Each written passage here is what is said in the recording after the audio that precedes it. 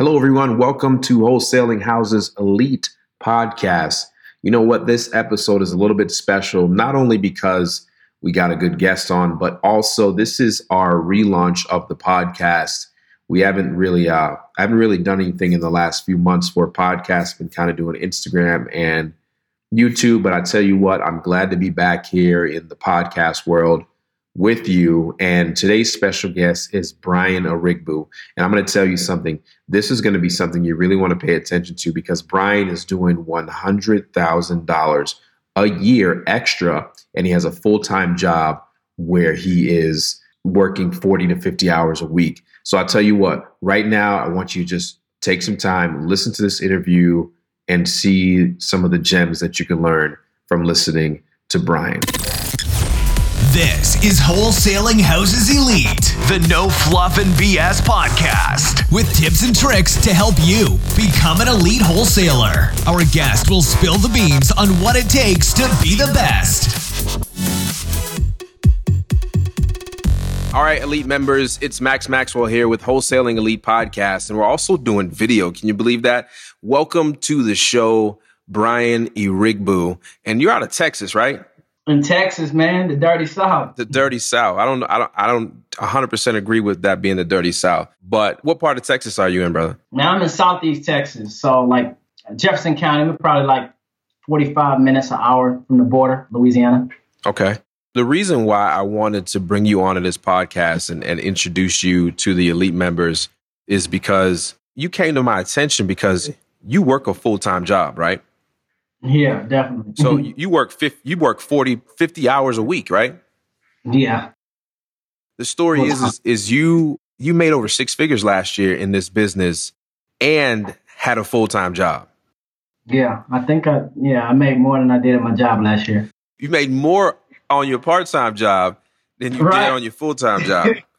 And I think that's amazing because, you know, I run that Facebook group, Wholesaling Houses Elite, and there's a lot of people in there striving and becoming wholesalers. But I hear, can I do this with my full-time job? Can I do this and still maintain my full-time job? And you're a testament to that. And I kind of want to dive deep into what you have been doing, what you've done last year and what you're doing now to kind of see and tell people what you've been doing so they can maybe, copy that and probably be successful themselves. So kind of give people a little bit of background about you. And here's the thing, guys, people watching this and listen to this on iTunes and other places. I don't want this to be like a formal podcast. I don't want this to be an interview. I kind of want you guys to be a fly on the room when I'm talking to Brian and all my other guests, because I really want this to be a real conversation. And obviously this podcast is about wholesaling and real estate investing. And I think it's better. I think I'm going to gear it more towards us just having a conversation, because a lot of the questions I'm asking you, I have no notes in front of me, guys.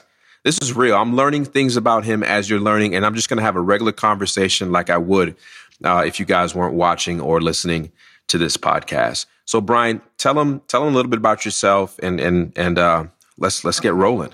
Man, real quick, I started, the normal way. Everybody went to college, got a degree. I started teaching high school biology, like high school science. Mm-hmm. I was super stressed, so stressed. And I was like, first of all, this is stressful, too stressful. I'm working too hard and I don't make enough money.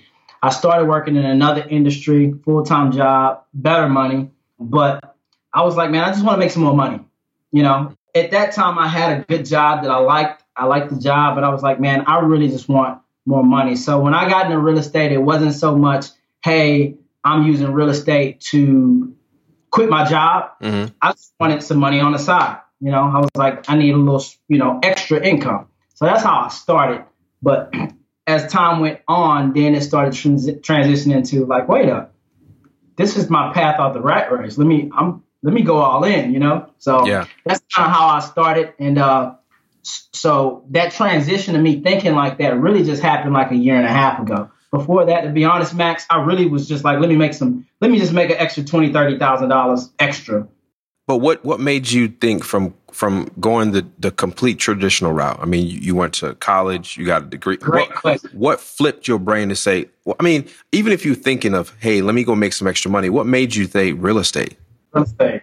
Bro, check this out. So on the computer, Googling, YouTubing, you see a lot of stuff that's genuine. You see a lot of stuff that look, if you have a bank account, you can make this much money, and a lot of stuff that seems so scammy, and you could just kind of sniff the BS, Mm-hmm. But I noticed everything came back to real estate. If the people didn't get rich through real estate, they got rich in another field, and then they parked the money in real estate. So real estate was like the cornerstone to like all wealth. Maybe they didn't get there in real estate. They did in some tech company or some company going, launch. But after they made the money, guess what they did? They bought real estate. Put it in real estate, yeah. Yeah, and so I think that's like Oprah said she made her money in broadcasting, but became wealthy in real estate. It's a difference, right? That's why I chose real estate. And another thing, it's attractive. It's sexy, big checks, So like, if I go and sell iPhone cases and I profit $3 per unit, that's cool. I need large volume, but when you see people making $25,000, $30,000 checks, you're like, hey. Exactly. So now you start thinking, okay, part-time, I want to start looking into real estate. What's your first move?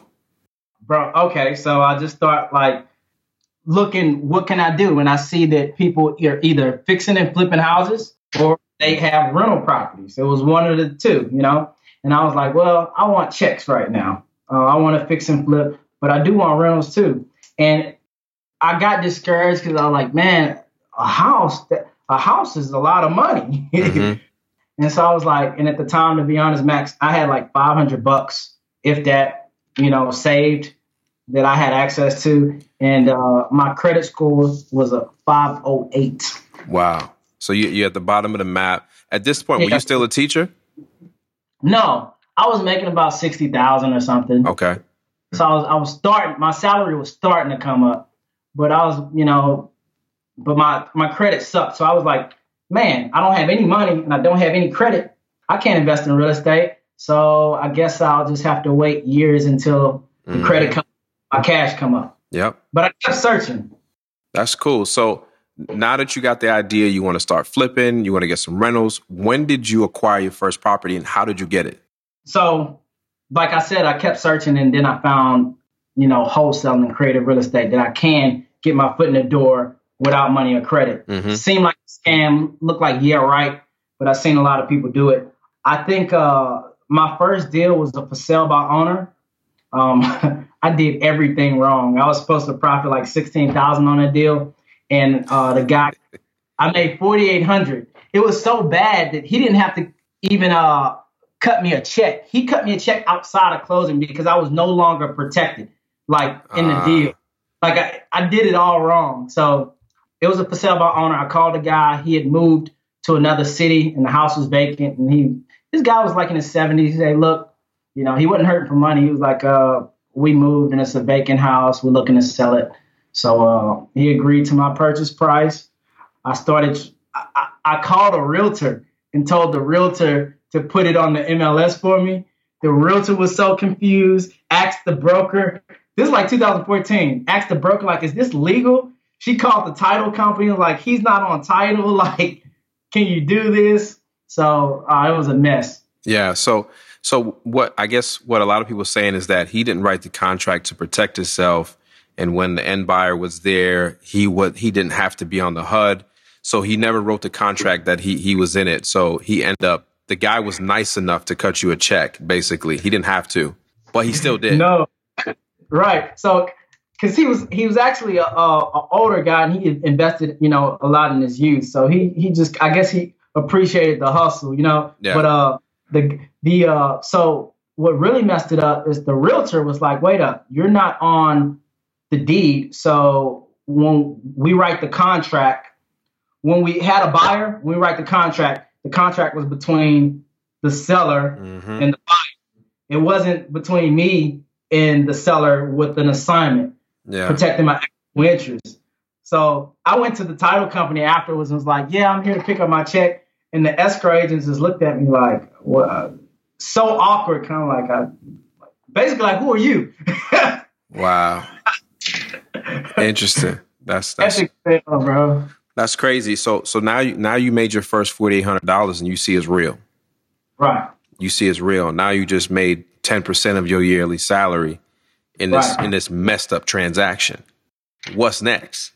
It works, and I need to keep doing it. So at this time, I don't know. I think by this time, I just started getting better at saving, and I actually bought a rental property, all cash, free and clear. Mm-hmm. I came across a steal of a deal because, of course, I was still marketing, you know, and another lead came up, but it was so cheap. I was like, I'm gonna buy it, and that was my first rental.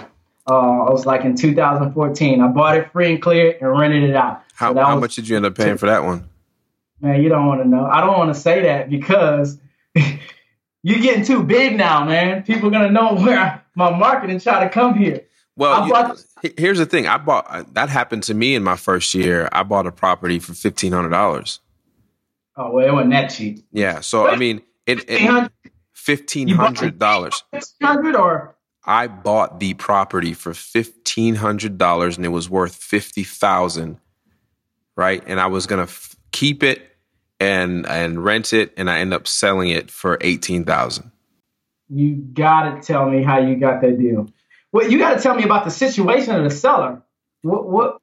He had about 5 or 6 properties, and he was going through some foreclosure, but I lucked up on it. What happened was, I ended up putting it under contract, and I negotiated the lien down, the mortgage, with a company that was under watch by the federal government. So there's a certain mortgage company, I think it's called Aquin Mortgage. Yeah. Aquin. They weren't allowed to foreclose on any properties for a certain amount of time. So I negotiated a $40,000 loan to $1,000, and I gave the seller $500. Sweet. Yeah, I took over a couple subject twos with Aquin being a lender. They they couldn't foreclose. They weren't allowed to foreclose because of some deceptive trade practices they did, and the loss of their paperwork and stuff. But you know, it's crazy. So now you're acquiring rental property. You flipped a house and you got a rental property. What are you cash flowing on it? $900 a month. The taxes on the house. So anyway, the property, bought the property for $9,000. Mm-hmm. Needed about $3,000 worth of work. So all in $12,000, and the property's looking sweet. It's a 3-bed, 1-bath. Rented out for $900 a month. You made your money back the first year. Yeah. And you still own this property? 100% return. Yeah. About 100% cash on cash return. Yeah, we still own that property. That's beautiful. That's beautiful. Still own the property. It's mailbox money. That's like the only one I have like on HUD. Now tell me, you've done your first flip, you've got your first rental property. How do you get to the point where you're doing now? You last year you did 100,000+, right?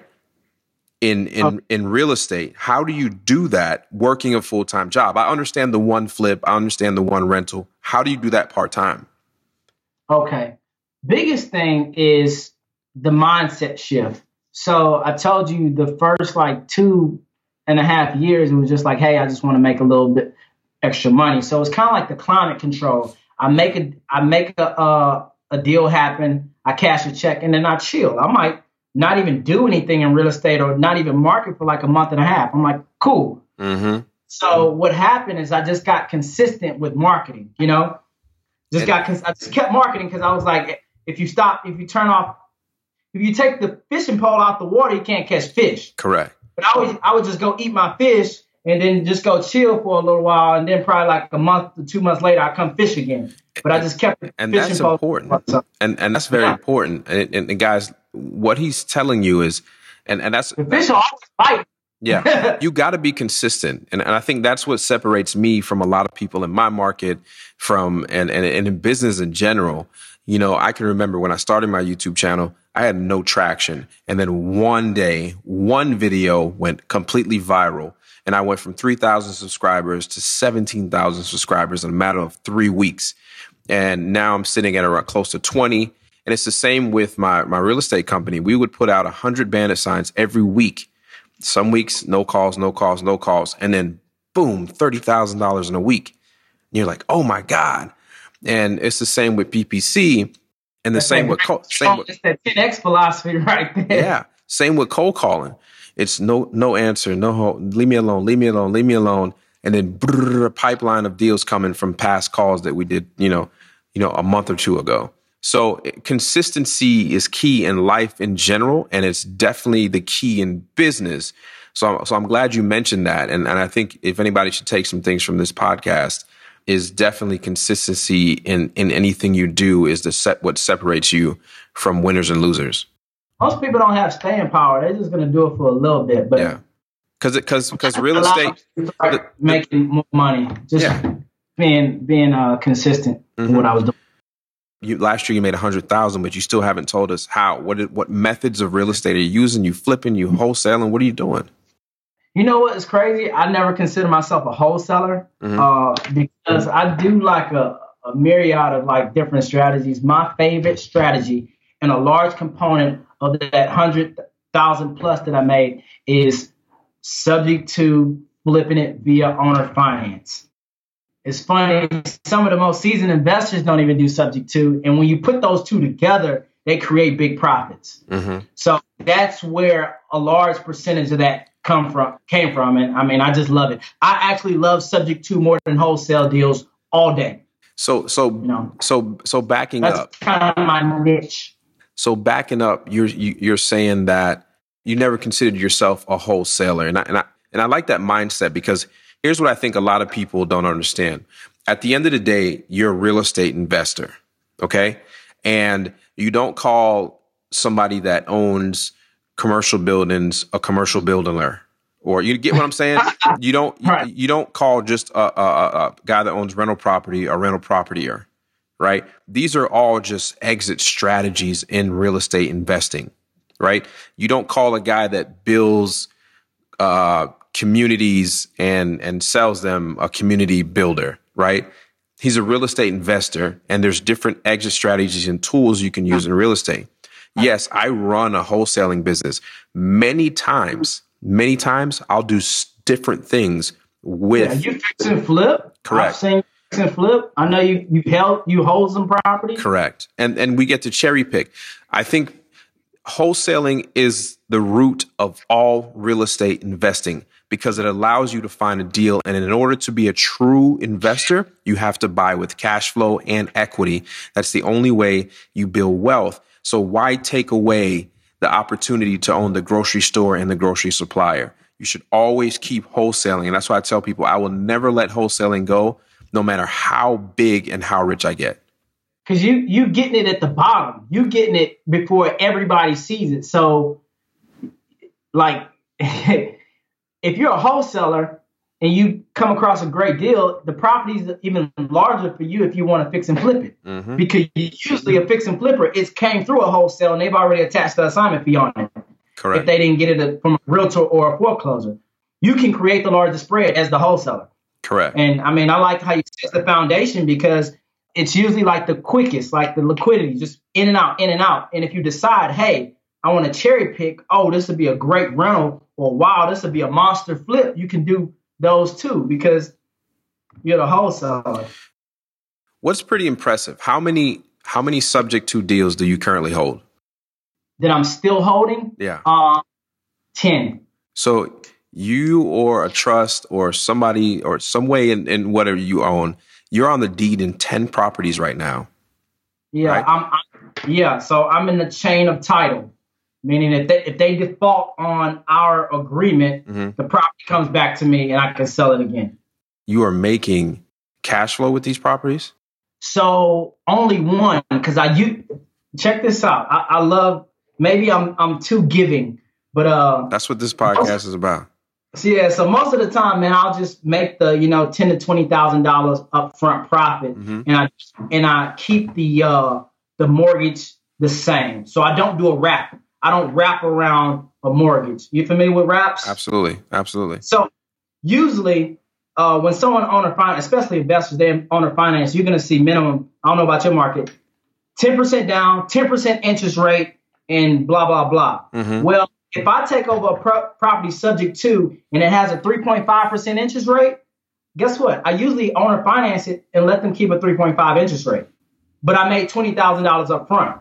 Okay. Now, if I'm feeling like, hey, I want to make a little bit more, like that one property that I decided to do that on, is I'll get the $20,000 profit up front, and then I'll wrap around a second mortgage. The title company handled that for me to adjust it so their mortgage payment is more than the actual mortgage payment of the loan I took over. So that's usually because it's more because there's a lot of equity involved in that one.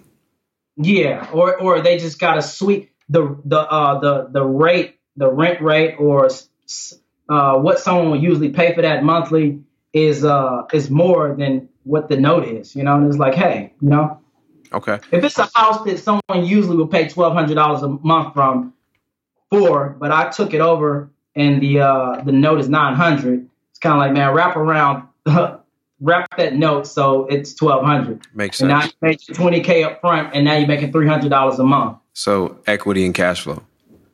Exactly, off of one deal. I'm actually diving into subject to, and I think last year I probably passed up on a dozen subject to properties because everybody does. That's why I love it, and that's why it's dope I think that's what helps being full time, because yes, it can be competitive, especially in a lot of markets. But why it's important to note many exit strategies or have many tools is because subject twos are usually the deals that people pass up on. Correct. Because if you're a wholesaler or you're a fix and flipper, if a property, let's say someone owes $100,000, right? Yeah. And the property is worth $100,000 and they owe $98,000 on it. Mm-hmm. Are you gonna fix and flip it? You can't do anything with that. Are you gonna wholesale it? They're gonna think about short selling it. They're gonna think about short selling it. That's $20,000. If all I need is a seller that is flexible and they're willing to take my offer and let me help them with a subject to.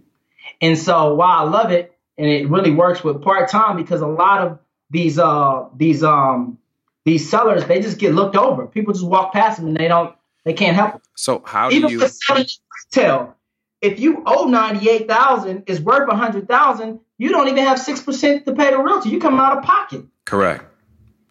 So you said you can take a deal with that thin of a margin and make money off of it. Easy. And I'm gonna tell you why. And you can understand this. The thing is, Max, that when you owner finance a property, when people are buying a property owner finance, they usually sell for about 10 to 20% more. And it's going to be one or two ways. Either that's why they have the investor charges 10% interest and they make that much more over time, or you can charge it where the down payment is what you get, and you like 120. So a house is worth 120. I mean, a house is worth $100,000. Someone would easily pay 120 for it, like in my market, if you're going to own or finance it for them. So you're the bank will touch them and they have money. So you're saying they got the $20,000 up front. They're going to pay more for the property, but instead of paying it in payments, you just take it up front, and then they essentially just replacing the mortgage because somebody else. That's my favorite type of deal. And if the payments were so low that I took over, I'll wrap a second mortgage around. And so I'm cash flowing as well. And you got to think about it. If there's only 15 years on that mortgage I took over, and you did it for 30, when that mortgage is paid off, the payments is going directly to you. Mm-hmm. Like it's just crazy, crazy type of deals, man. So tell me about your last deal. Tell me how you found it, from what marketing piece and what marketing. Oh, okay. Tell me, tell me from what marketing you found it, what type of deal it was, what type of money you made, and the whole thing, because I think that's important, and I think that's the thing we should share. Tell me about your last deal. All right, my last deal is gonna confuse you because it was super creative, so I'm probably confused myself trying to regurgitate. But my last deal, I'm pretty sure it was a bandit sign. I'm pretty sure. Okay. Okay. So bandit sign.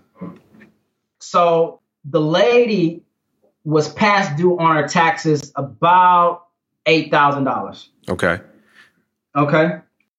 She knew that the property was probably going to go to tax sale and she wasn't going to get anything. She agreed to basically take like $2,000, you know what I mean? Because that was better than nothing, right? Then I owner financed it, I think for like 18 or 20,000, where the guy came and he put $10,000 down. So I owner financed for like 20 or 18. He put $10,000 down, right? And I went to the tax office and set up a payment plan, and they told me, hey, as long as this year is current, within a year, it's not going to go into foreclosure. Okay. And so we set it up with the real estate attorney that the $8,000, because owner financed it. It was a 1-year term. So I made the $10,000 profit up front, and I just let him make the payments to the thing. Got it. And so if he doesn't pay it, I can pay it and I get the house back. If he defaults on his owner finance, or if I don't want the house, so you just let it go. Yeah. Interesting. So on that bandit sign, did it go to voicemail or did you answer it live? Probably live. Yeah, live. Okay. I think live. Yeah. Before we wrap this up, tell me your My deal before that was better, man. So, all right. I'm confused. Let me give him another deal. Tell me about your deal before that then. Bandit sign. Answered it live or No. I called him back. I called him back immediately. You got to call back immediately. But flooded house, but they had insurance. So, they compensated with insurance. So they just wanted to liquidate the property and take whatever they could get with the property. I already got their insurance check and move along. Mm-hmm. Bought the house for $40,000, immediately sold it for $70,000. $30,000 wholesale deal. It was gutted. Nothing was in it. Didn't touch it. So drywall is gone and completely gutted. And a pastor of a church bought it. They had like a grant program or whatever, and they bought it. And it still is a super deal because they own all their rehab. They got their guys, their contractors and stuff. So yeah, it was still like That's crazy. I've never heard of a church in the rehab business. Yeah, so they had a grant to provide people in the congregation with houses. Okay. And so they put them in a house with a little equity, and they have to stay there for at least 5 years, like that. So they had a waiting list, and because this Harvey kind of hit our area, they were taking advantage of that because new construction was slow. Well, tell us, before we wrap this up, tell us 2 of your top marketing strategies right now. Yeah, I got to give out the gold, man. I got to give out the gold. Tell me your 2 favorite marketing strategies right now that you like. 2 favorite marketing strategies. I'm glad y'all can't see my board. I would say, man, the tried and true signs, man, they work. I like them too. Yeah, they don't work in everybody's market because some people's code, they're strict. It depends where you're at. Some markets is really competitive. Some markets is cutthroat. The city officials are really strict. But in my market, I like bandit signs, and I also like driving for dollars. I really like it. So 2 very cheap methods. Huh? 2 very cheap methods. Very cheap methods. And one of my strategies for driving for dollars, I'm sure most people are familiar. You find the house that appears to be vacant, either do a skip trace or find their mailing address, reach out to them via phone or mail. What I like to do, in addition to that, is, man, when I see a house that looks like it's vacant or it looks like it could be for sale, you know what a lot of people don't do, Max? Knock on the doors next to them. Ask the neighbors. Neighbors know everything. They do know everything. You're right. Bro, they know everything. Look, hey, you know who owns this house? People don't do that, They'll tell you their name, their cousin's name, the phone number to call them on, the whole 9. Well, look, Brian, it was great speaking to you. I know you're out there giving information because you are in the Facebook group Wholesaling Houses Elite. Tell people where they can find you at and, where they can reach out to you. Okay, so I'm most active.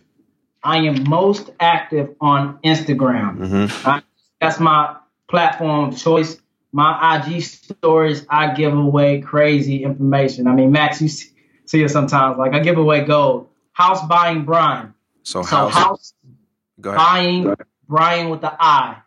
House buying Brian. House buying Brian. And then you also got a YouTube channel where you use that whiteboard behind you and you start breaking down deals. So tell us what your YouTube channel is. If you go on YouTube, Max is going to have a link for it. Yeah, so absolutely. Yep. So if you're listening to this on YouTube or you're actually listening to this on the iTunes, I'm going to leave some stuff below so you can reach out to Brian, follow him on Instagram and YouTube. He's got some great information, guys. And I'm glad to bring you back. The podcast is relaunching. Everything is awesome. I'm glad you were the first guest on. We're going to do this every week, couple times a week. And look, man, I look forward to hearing more success stories from you. And folks, go out and follow Brian for sure. Any parting words from the people?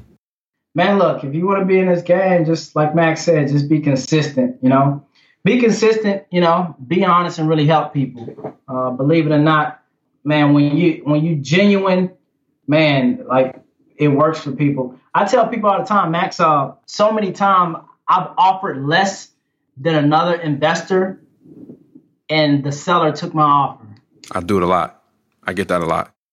It's crazy, Sometimes it's not all about money. So if you can connect with sellers and build rapport, I think you'll make a lot of money. So consistency with your marketing and also learning to build rapport with sellers and not going in there with that shark mentality, Yeah. See how you can help them. That's how you can make money. Absolutely. Brian, I appreciate you once again. Ladies and gentlemen, don't forget to join our Facebook group, Wholesaling Houses Elite. Follow me on Instagram at The Real Maxwell. And please subscribe to my YouTube channel at just search Max Maxwell and you can find me. Once again, I'll see you guys next week, next time, next podcast. This is Max Maxwell, and you guys have a great day. Peace.